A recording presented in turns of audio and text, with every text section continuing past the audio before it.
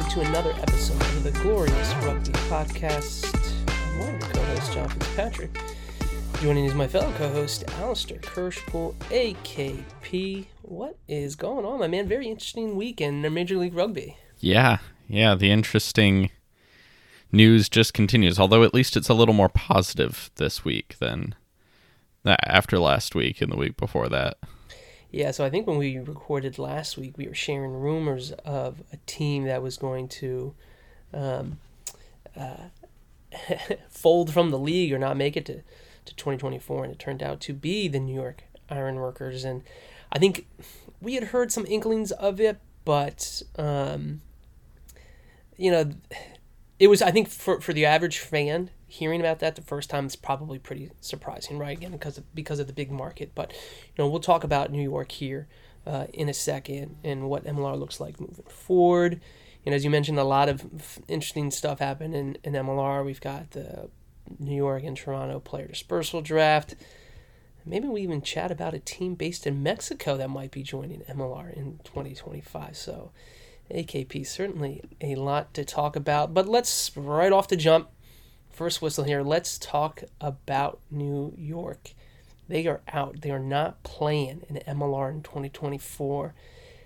AKP, we saw the rumors. People were freaking out a little bit. What was your initial reaction when you saw that it was official? I mean, it's one of those things that, like you said in the intro, we sort of had an inkling of this. It's New York. I mean, that team had already been sold. They weren't on their original owners still. The team had been sold on to an equity group, and they seemed to be struggling for attendance. They were struggling for a good location to play in, something that Old Glory fans will an issue that they'll recognize and empathize with. But it just sort of seemed like they were struggling to get traction there, and apparently they were trying to sell the team again, sell it on. And I think what we've seen is that anytime you get these sort of unstable ownership groups, you get groups that they're not, passion for the game and a willingness to lose tons of money aren't necessarily their primary features, then they seem to struggle to keep the teams on the field for more than a year or two. And it's really unfortunate. It's unfortunate to see another team go down, another fan base to lose their team. So AKP, should we have seen the signs here? And what I mean by that is, and again, hindsight's always 20/20, but New York went through multiple rebrands. They had to go to a bunch of different venues to try and make it work. Of course, we all remember the high school field that they played at in Jersey or Jersey City, and then it seemed like they had a stable place out there in Mount Vernon. But also in the offseason, we saw all the other teams making player announcements and New York not making any player announcements. But we kept hearing rumors about, these former All Blacks coming over. Should we have seen this coming with New York, given all those warning signs? I mean, it's easy to say yes because of hindsight, but I think it is difficult to tell that these things are happening, because sometimes, I mean, you look at Old Glory. Old Glory has almost certainly set their roster for the next season, but there's still 12 players from the last year's roster that we don't know whether they're re-signed or not. They've only signed about or announced I think it's 25 or 27 signings, and that's so there's still it makes it look like they've got not a complete roster, even though it's only a few months until the competition, but that's sort of not actually a reflection of how it is behind the scenes. And so you get a lot of teams too that like to not space out their individual announcements and just big bang, here's the entire roster all at once. And so it's not necessarily obvious, but I do think things like the rebrand, things like the change in ownership and the type of ownership group that it was afterwards. It was, held together by an equity company where, they've got specific ideas of the sort of returns they're going to want to see. And so I think that's the sort of stuff that going forward, looking at other teams, I'm going to be looking for and saying, oh, that's a reason to be concerned. Because it's worth mentioning that until very recently, we hadn't seen teams collapse. I mean, aside from the Gilchrist teams who, that was a very unique situation there. An owner becoming rapidly insolvent like that was unexpected. And, that was sort of its own situation. But you look at things going forward. I mean, if a team loses a major investor from now on, I'm going to take that definitely as a sign that the team could be in some serious trouble. Whereas before I might not have, because we didn't necessarily know whether that was going to be, we hadn't seen it before, and now we have seen it. So I don't know if we should have been able to predict it before, but definitely going forward, I think we can look for these signs, look for teams that have instability in their ownership and are maybe struggling with some of the logistical challenges of the league, and take that as a sign that they might be in some serious trouble. Yeah, and I agree with that. And I think we're fortunate here in DC that the ownership group appears to be pretty stable, right? Dunleavy and Sheehy are anchors of the DC rugby community. It doesn't seem like their flybys are going anywhere, right? So I think that's great news for Old Glory, and certainly having money helps, and bringing in some new outside investors certainly helps, and the Association of Scottish Rugby Union, that helps. But I guess my question then becomes, was it a market misfit in New York? Which sounds crazy to say, right? Because New York is so freaking big, so many people. What I mean, there had to be a good number of rugby fans and people who play rugby and I get New York's an expensive place to play, so certainly trying to play within the confines of the 5 boroughs may be difficult, but is New York not the right market right now? Or is that just separate and it's just, going back to the issues of the, instability of the owners? I mean, that's a good question. And that's one of those ones where counterfactual that's hard to know. But it is one of those where you think about it and, maybe it was just a bad strategy. Maybe that ownership group just needed to promote more. Maybe they just needed to go bigger.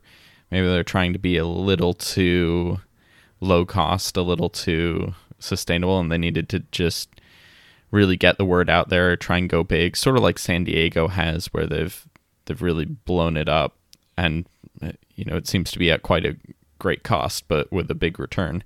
Maybe New York needed something like that, and it was just a strategy issue. But it's hard to tell. And maybe they just needed more time. They barely got. I mean, I don't think they managed to play at the same location 2 years in a row. Certainly not towards the end there. So maybe they just needed to pick one place to play, and for better or worse, stick with it to try and grow an audience, to try and really, because New York is so big. Like you go from one side of New York to the other, and it's basically a different city. People from south of New York aren't going to come to the north of New York, because that's it takes them hours to do it. And so I think it makes sense that they struggled there, and I think maybe they should have just picked one area and gone for it. But who knows? Maybe that would have had its own struggles. You would have had your own issues with that, and they, a lot of those, that high school field, they couldn't have kept there. That was not a long-term option for them. And so, it's difficult to tell.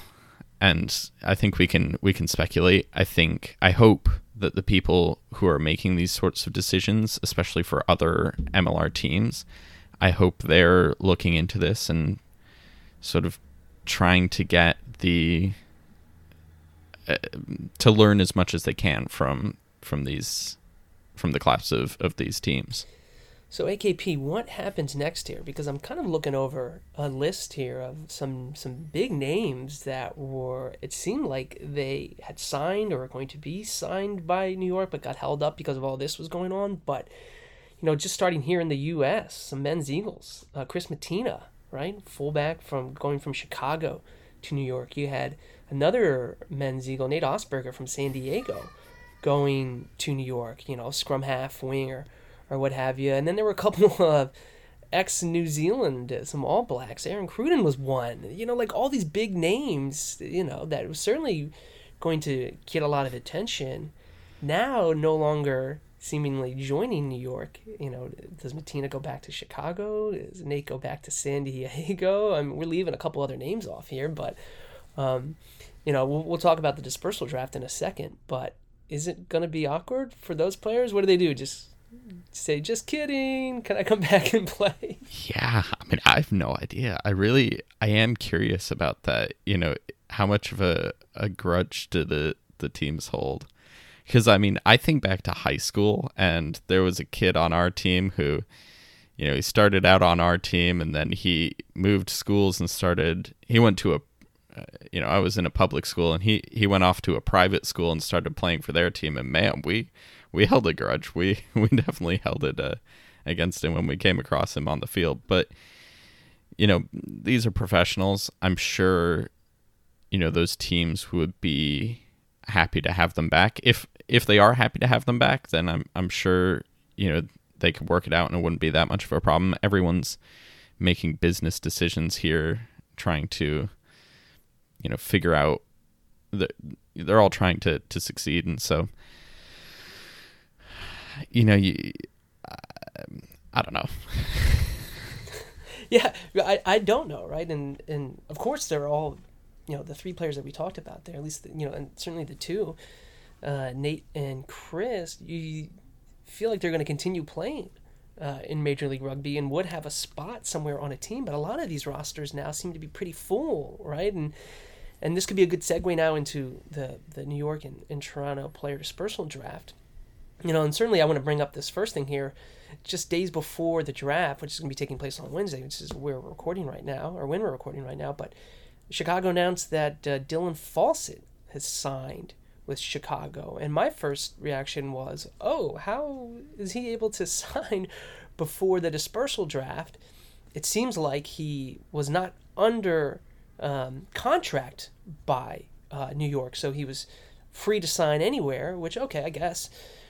And then Chris Matina responded to a tweet. I think that Brian Ray from America's Rugby News said something about how he was a free agent, so he'll count against the cap, so he can go anywhere. But Matina brought up, well, with the LA Austin thing, when that folded, I was a free agent and I had to enter the draft and not sign as a free agent. So, there seems to be these kind of fast and loose rules or something, or gentlemen's agreements. I don't know what's going on, but I was surprised when I saw that Dylan Fawcett was signed by Chicago prior to the player dispersal draft. Granted, even if he is a free agent. I don't know, it just seems like, I don't want to say they pulled a fast one, but was Dylan probably going to go there anyway? Probably, but if you look at, they were going to be picking third with Miami picking first and Dallas picking second in this dispersal draft. I'm sure Dylan Fawcett's high on the list of both those squads, so he could have gone there, but now he's in Chicago. So if you're Miami and Dallas, you're probably like, what the heck happened there, right? Yeah, it's a good question, and I think it really highlights that the league really needs to be more transparent about these things. I mean, it's all very well. I get that they don't want to draw a whole ton of attention to dispersal drafts after a team is collapsed. This isn't something they want to market or make a big deal of because it highlights the failure of teams. But it's something where, there are a lot of question marks. It's difficult to understand and follow as a fan. And to be honest, from what the players are saying, it sounds like it's confusing for them as well. And I think it's pretty clear that, whether the union vote goes through or not, and at the start of the season, it's pretty clear that some sort of player representation is necessary in MLR. You need to have, it's crazy that the league just makes these things happen, makes these huge decisions about players' lives, and players don't seem to be consulted or involved in them at all. And that, I think that's something that pretty clearly has to change, and that's made pretty obvious by the way this is going. Yeah, and that union vote, I believe, when we talked about it a few episodes ago, a couple months ago, it was going to take place sometime in February. All of the players need to get into camp. Need to start to figure out who's really going to latch on with these teams. And I guess the encouraging news out of all of everything that's happened over the last couple of weeks is that there will be a 2024 MLR season. It seems like LA is going to be playing in 2024 from everything that I've heard from some folks who have some inside stuff. It sounds like LA did meet their capital call, but look, it's December 13th here. We're coming up on the end of the year pretty quickly. We haven't heard any branding, any news. There's no season schedule, which has me a little concerned. In fact, a couple days ago, I think maybe it was last week, I put out a poll, a quick question asking, when should this LA rugby team put out some type of announcement? Should they do it before or after the new year? And I think overwhelmingly it was like 95% said they need to put something out before the end of the year. So I guess my question is, what is the holdup? If they're meeting their capital calls, they're going to be drafting here. They've got the fourth pick. Are they maybe waiting to get through this player dispersal draft so they can have a couple of players that they can announce to let people know who's on the squad? But they should already have a couple players already. Yeah, it's one of those where if they're going to play in 2024, things have to be settled already. They already have to have a place to play and some players to play on the team. It's too late to be... If they're still figuring those things out, it's pretty much... It's getting to be too late to figure that stuff out before 2024. And so if they're going to compete in 2024, you assume that that's all straightened out already, in which case, why are they not saying anything? I don't understand it. I don't know. It's one of... I would love to know, because it's inexplicable to me, especially as a marketing professional myself. It's like, why you wouldn't have at least released your name and logo and try and build some hype, even if you don't really have a lot of details. Just try and be like, oh yeah, this thing's gonna happen. This is get excited for it. I don't know. It doesn't make any sense to me. I don't understand the thought process that could lead to this sort of silence. I think the owners of this LA franchise are also owners of the Tel Aviv Heat in the Rugby Europe Cup. So I'm just going to go out on a limb, and you can't call the LA team the Heat because that would be weird, because there's the Miami Heat in basketball. But if you want to play off that connective tissue, LA Fire, or maybe do you play a little Spanish angle and LA and Fuego? What do you think? That would be cool. The show's gone off the rails already. I'm trying to speak Spanish. And anyway, AKP, we got to move on because, speaking of Dylan Fawcett signing with Chicago, there's been a couple other big signings outside of this dispersal draft, which is going to be taking place. And we'll be hearing about that. I think teams will be releasing over the next couple of days. I wonder how coordinated that will be given the LA situation. So I'd love to see some type of coordination across the teams there just about this situation. But Greg Peterson, USA men's Eagle lock, who's been playing for years in Europe, is right now on a short-term loan with Glasgow Warriors in the URC. He is going to be playing for the San Diego Legion. That's a pretty big get. I think Greg's been rumored to come to MLR for a while. But San Diego got a good one. I mean, that's about as good as you can get as a lock in the league. Yeah. It seems to be interesting that I think you've had a lot of USA Eagles head back to the States, come back to MLR, and I think it seems to be intentional. It seems to be like you want to be part of the USA setup, come back to the US, play in the MLR, get tons of minutes, because if you're playing for the Eagles, you're a good player, you're going to get a ton of minutes, and come be the big fish in the small pond, and that seems to be the way to get in with the Eagles. And so it's interesting to see him heading to San Diego. Indeed, he'll probably slot right in as a starter. So San Diego got a good one. I mean, they're continuing their march right back to the Shield. I don't think they've dropped off too much. They did sign a a young fly half out of New Zealand. I think Lincoln McCutcheon, I think I said his name correctly. I read up on him a little bit. I think people are excited about him. Of course, Will Hooley retired, but Mananu, we don't know about him yet, but I wouldn't be surprised if he comes back. I don't know how much more he can contribute at 43 or 44 now. Take that, Tom Brady. But we'll see. Moving on, a team that we talked about in terms of when we were going through organizations that question marks, and I don't want to imply that they have a question mark, but Nola Gold last year did not have the best on-field performance. I think they had a disappointing year, to say it the least. They have made a couple of signings, re-signing here. Jordan Jackson Hope, a young center who I thought had a pretty good year last year, pretty decent center. They also signed Domingo Saavedra, I think I said his name correctly, a center for Chile who played in the most recent Rugby World Cup. Nola also has JP Duplessis. They've got some exciting centers there. I think they always did, but that's an interesting pickup. But then they signed prop Augusto Bome. I think I'm saying that correctly, but he's a prop from Uruguay, played in the Rugby World Cup. He's a top-notch player. Looks like Nola Gold's kind of retooling, trying to, I think they were a little upset about their performance last year and everyone dogging them. But what do you think so far of Nola Gold making some moves? It's one of those where Nola Gold is one of those teams where it seems like they've got a great team every offseason, and you see them on the field play a couple of games and they look spectacular, and then they just seem to not quite be able to put that together into a winning season or a playoff run. The number of times they've just barely missed the playoff is pretty impressive. Hopefully, I do hope this is their year. I mean, I know that they're a rival team and all that stuff, but like I do want Nola to make it to the playoff this year. I think they've earned it. I think that fan base has earned it. They've come so close so many times, and hopefully they can do it this time. Hopefully these new additions are what they need to get over the hump. My question is,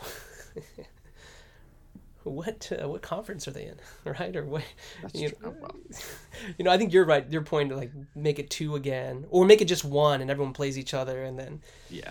But the way it's currently constructed, with where they had the 3 divisions, I think that's not going to work because there's only 3 teams in the East right now. So, they kind of got that middle of the country flavor, geography closer to the middle of the country, obviously, than the teams on the East Coast. But anyway, so we'll have to see where they go. And hey, KP, it's kind of funny. We've done reverse order here. Normally we lead off with OG DC news, and now we're finally getting to OG DC news on an Old Glory DC fan podcast. So why don't we jump into that? Since we last spoke, there's been a couple player moves here. The first one, a re-signing. Our boy Koi Nelligan, young hooker from West Point, who really is kind of more of a flanker in college. He did get on the field a little bit at the end of last season. I liked Koi. I got to chat with him after one of the games last year. In fact, the only game I went to was that Atlanta game, which was a lot of fun. Chatted with him for a little bit.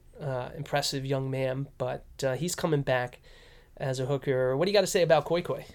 Yeah, he's one of those sort of impressive talents out of college that everyone figured would go in the draft somewhere, and he did. He got drafted by San Diego, actually, and then we drafted Jack Manzo as a hooker, and then he didn't end up signing with us, and so we went and traded for Koi instead. And he's one of those, an explosive, athletic, talented player, and so the only question mark with him coming out of college was how is he going to fit in as a hooker, because like you say, that wasn't really a role he played in college.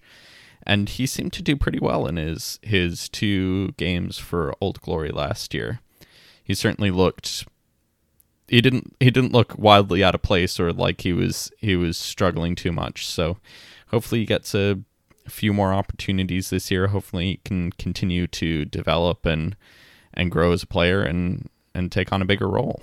Yeah, well, Glory thinks highly enough of him to announce that he's signing there. So yeah, I hope he can compete and fight for some more playing minutes. When he was out there, high motor type of guy, right? You're not going to see him not play at 100%. So that'll carry you a long way on a rugby pitch if you can get from breakdown to breakdown with the energy that he brings. But they weren't done yet signing hookers. Old Glory DC. They picked up an Argentine hooker, Martin Vaca. I think I pronounced that correctly. AKP, what do we know about him? Yeah, so Vaca's an interesting one. He came up in the Argentinian club rugby scene and then joined the Superliga Americana de Rugby team.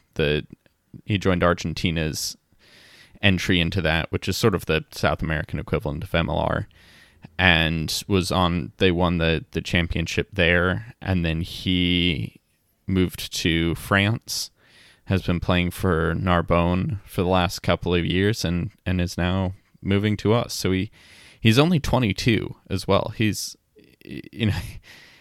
played 3 or 4 years of professional rugby and is only 22. So he started young, and he's accomplished a lot already. So he's young but experienced, and I expect him to have a pretty big role on the team going forward. I mean, he's pretty much the replacement for why can't I remember? I can never remember his name. Nick Suchon. He's pretty much the replacement for Nick Suchon. I don't know why I have such a hard time remembering his name. It's like he left the team and I was just like, nope, doesn't exist anymore. Yeah, so he's pretty much going to be the replacement for Nick Suchon. I mean, whether he starts or whether he's coming off the bench will depend how, he competes with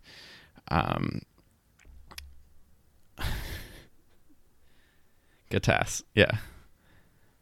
Facundo Gattas. And, how that competition, the better player will see the field and will get to play there. But yeah, I'm excited for him. Seems cool. Yeah, I think you said competition at every position is fantastic. There's big names on this team, and certainly you could put a couple of names in pen, but, if you can put pencil, what I mean by that is, hey, just because you've been a starter before doesn't mean your spot is guaranteed. Guys want to play, and they want to compete, and that's going to drive everyone to get better. So more competition, particularly in the front row there, and with some of those young hookers like Koi who can develop more and fight for some more playing minutes and steal some minutes from guys. I think that's going to drive everyone to get better. So excited to see all these names coming into camp. And I'm looking at the calendar here, and the camp really is about a month away. It's crazy that we're at the start of the season, at least training camp's coming up. I think January 22nd or something like that is the official start of camp. But I'm seeing videos on social, guys working out, training with each other.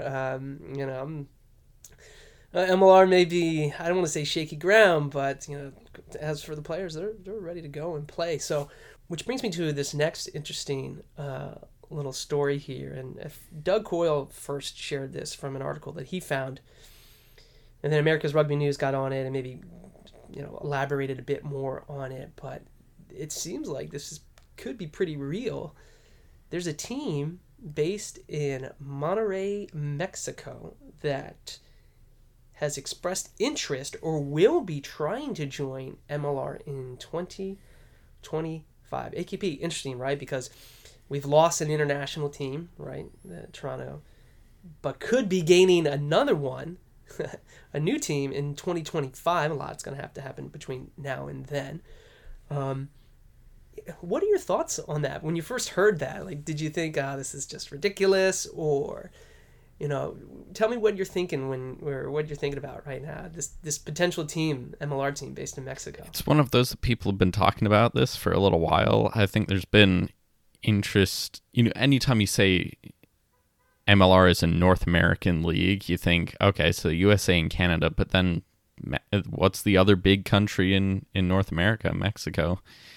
It's always been there as a sort of interesting expansion option. I know there have been discussions about potentially having a Super Rugby Americas against Major League Rugby sort of exhibition finals or championship thing in Mexico before.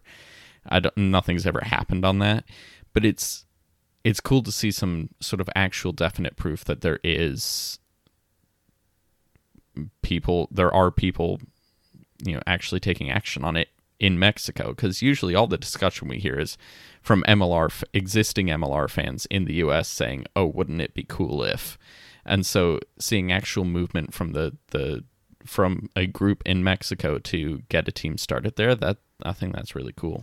What's interesting about that too is, and this came out, a couple days later from America's Rugby News, but Super Rugby Americas is interested in they want to expand, having at least two more teams enter their competition, probably South American based teams. But you would think, given like the language, the shared language, and just talking Spanish here, so forgive my ignorance, but you would think, hey, team based in Mexico would be easier if that squad played in Super Rugby Americas. But if you look at the geography and just how big things are, Monterrey isn't that far, south of Houston and Dallas and New Orleans and Chicago and Los Angeles, San Diego. So perhaps it does make more geographic sense for them to join Major League Rugby, and maybe the long tail, forward-thinking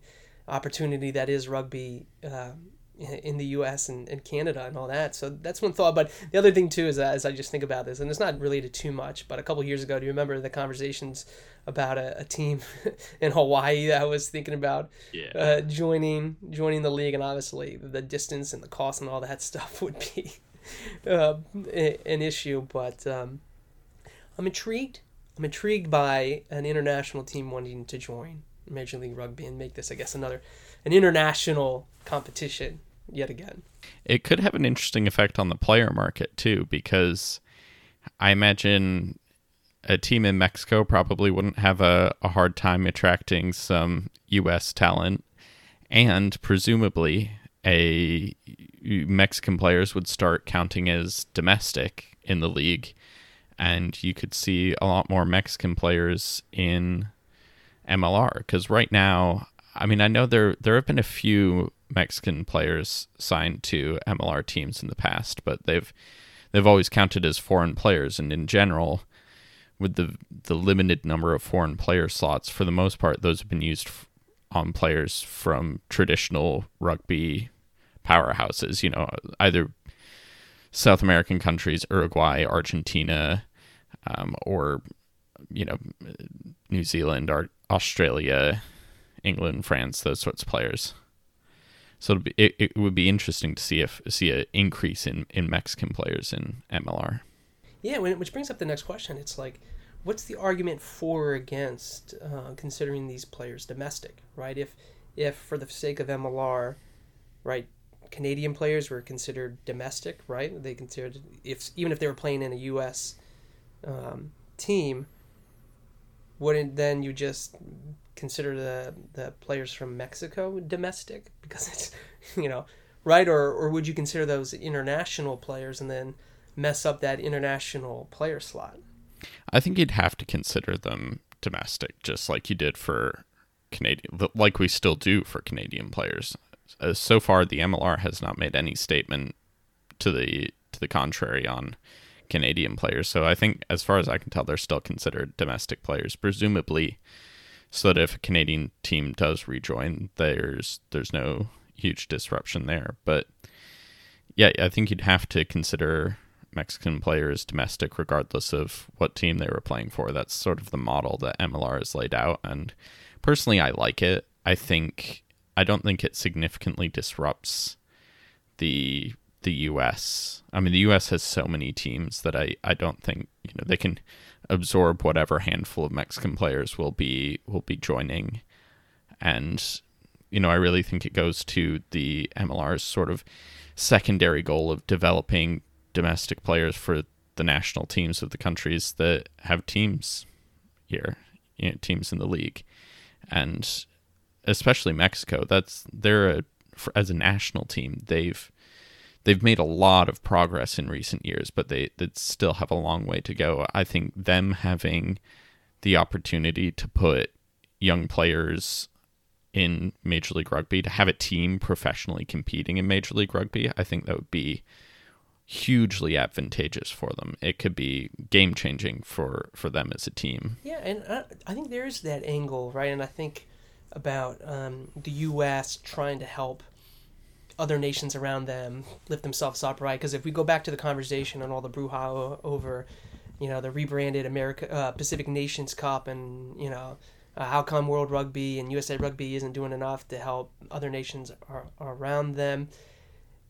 Is this a way to say, hey, actually, you know what? We are trying to make this all work with Canada, and yes, the arrow's folded, but the U.S. and Canada are still going to play each other. We'll got to figure that out. But hey, Mexico is, that, I don't know, I hate to say third tier, but that up and coming, a Central American, North American nation that wants to increase their quality of their rugby. And since they are right below us and so close to us, we can get them in. Because again, if we can make all the other nations around us in this part of the world all better at rugby, that's going to benefit all of us, right? Professional opportunities for players, international opportunities, right? I just, this could be a way to kind of punch back at that that narrative that USA Rugby is forsaking their neighbors, even though Canada is joining that Pacific Nations Cup. So I love to see it. I hope it happens. I really do hope that it can come together, and in 2025 we can celebrate the fact that there is now a Mexican team based in MLR. I just think that would be a really cool story, especially if all the teams that are playing in 2024 do come back in 2025. Yeah. There's still a long way to go, has to be said. I mean, we've got a report. The actual report was that, they got legal advice recommending that they, sign a deal and, in hopes that eventually they'll become an MLR team. So there's no official word from anyone that this is going to happen. So don't get your hopes up too high, but it certainly could happen. Seems to be, being talked about and being seriously considered. So I guess, before we kind of jump to our closing segment here, AKP, I guess, given everything that has happened in Major League Rugby over the last 2 weeks, how are you feeling now about the league? I'm feeling good. I think we have learned that the league is a little more unstable than, there was before. It was an open question of like, what does it take for a team to collapse, a Major League Rugby team to collapse? And we didn't really have conclusive proof. I think now we know, and it's unstable ownership is really the key. If an MLR team is going to succeed, it needs passionate and financially committed owners. And that's, I think that actually has made me a little more, it's easy to get doom and gloom about that, but honestly that makes me a little more confident, because that is a bar that a lot of teams can clear, including Old Glory. Because when you think about it, the teams that have collapsed haven't even necessarily been the teams that have been bad on the field. I mean, Toronto had a rough couple of years, but before that they were excellent.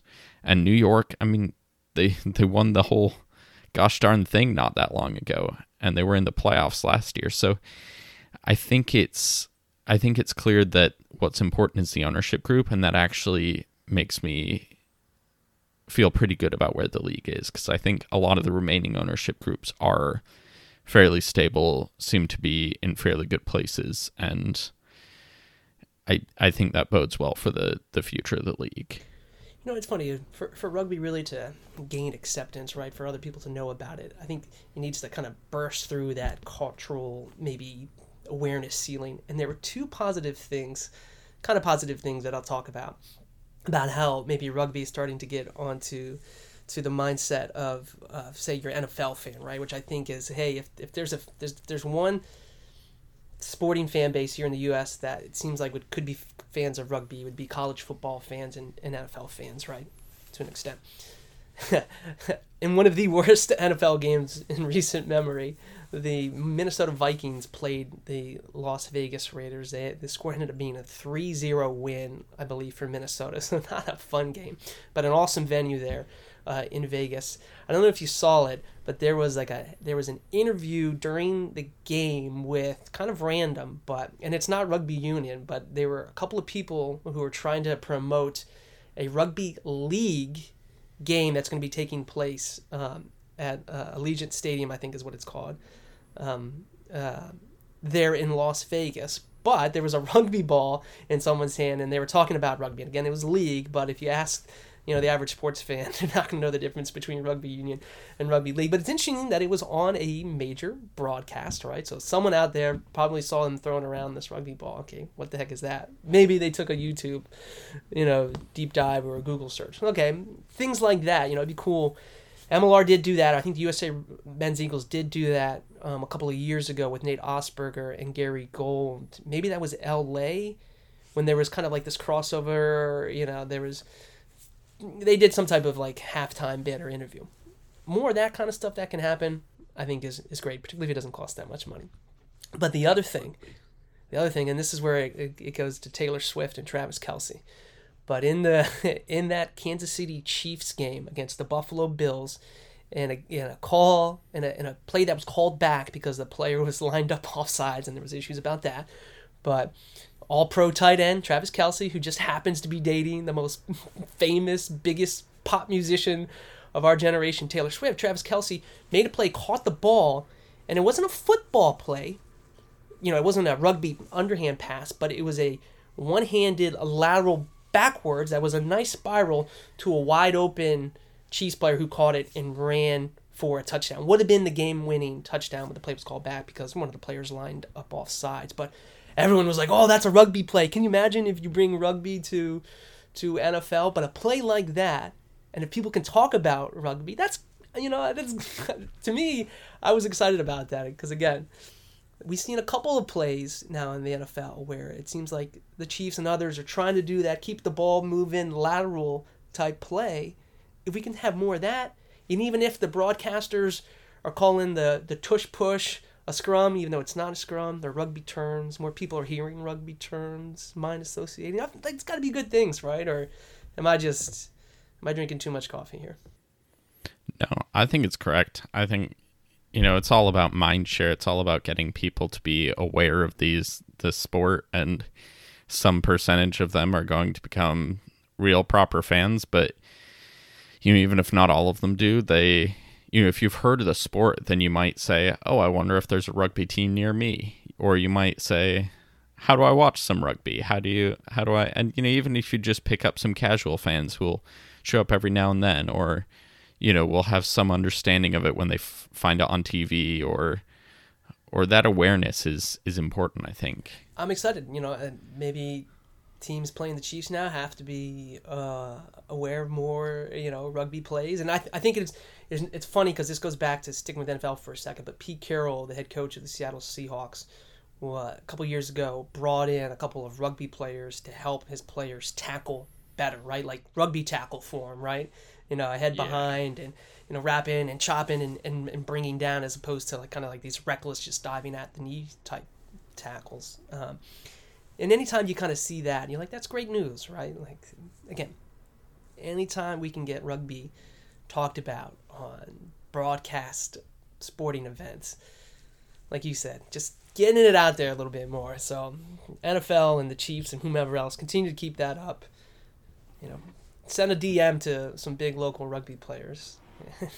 They can help you out if you want to learn how to, throw an underhand lateral on a rugby with an NFL ball. But anyway, all right, AKP. Closing segments here as we try and wrap up this episode. But because the New York and Toronto player dispersal draft is taking place today on Wednesday, and I'm sure we're going to be hearing about who is going to be signed. If you were the Miami Sharks, who have the first pick in this player dispersal draft, who would you take? For Old Glory DC, say. For Old Glory. Oh, you know what? That's okay. Let's try this again. 2-part question. You're in Miami. Who do you take? And then Old Glory DC. We're picking 8th. Who do you think might be available? And who would you take? So I'm going to start with Old Glory DC. I think Nick Ben, who's a domestic center for Toronto, I think would be a great option. I think he was injured last year, so he didn't really seem to, I don't think he really caught a lot of people's attention last year, so he might still be available that far down the draft, but he's domestic, and he's a center, which is a position of need for Old Glory right now.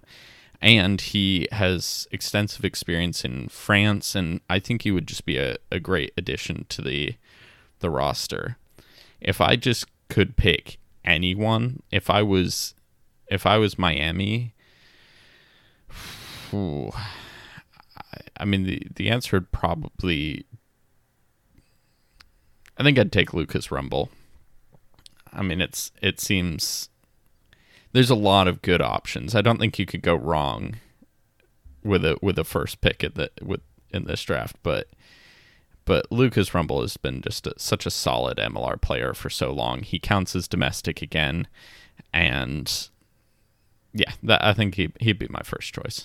Those are all good picks. I think if you're Miami, you look at domestic players. There's certainly some international players, that would love to have, like a Jason Emery at center maybe, or, a Fasi Fuatai. But, I think I'm looking domestic, and, Dylan Fawcett's gone. So, maybe you look at a guy like Caleb Geiger, or a guy like maybe, Chance Wengluski or someone like that. I do like Lolani Falava. He's the Lucet prop who plays for the Arrows. Big guy. If you want to take a chance on an international, that may be one I'd take a look at.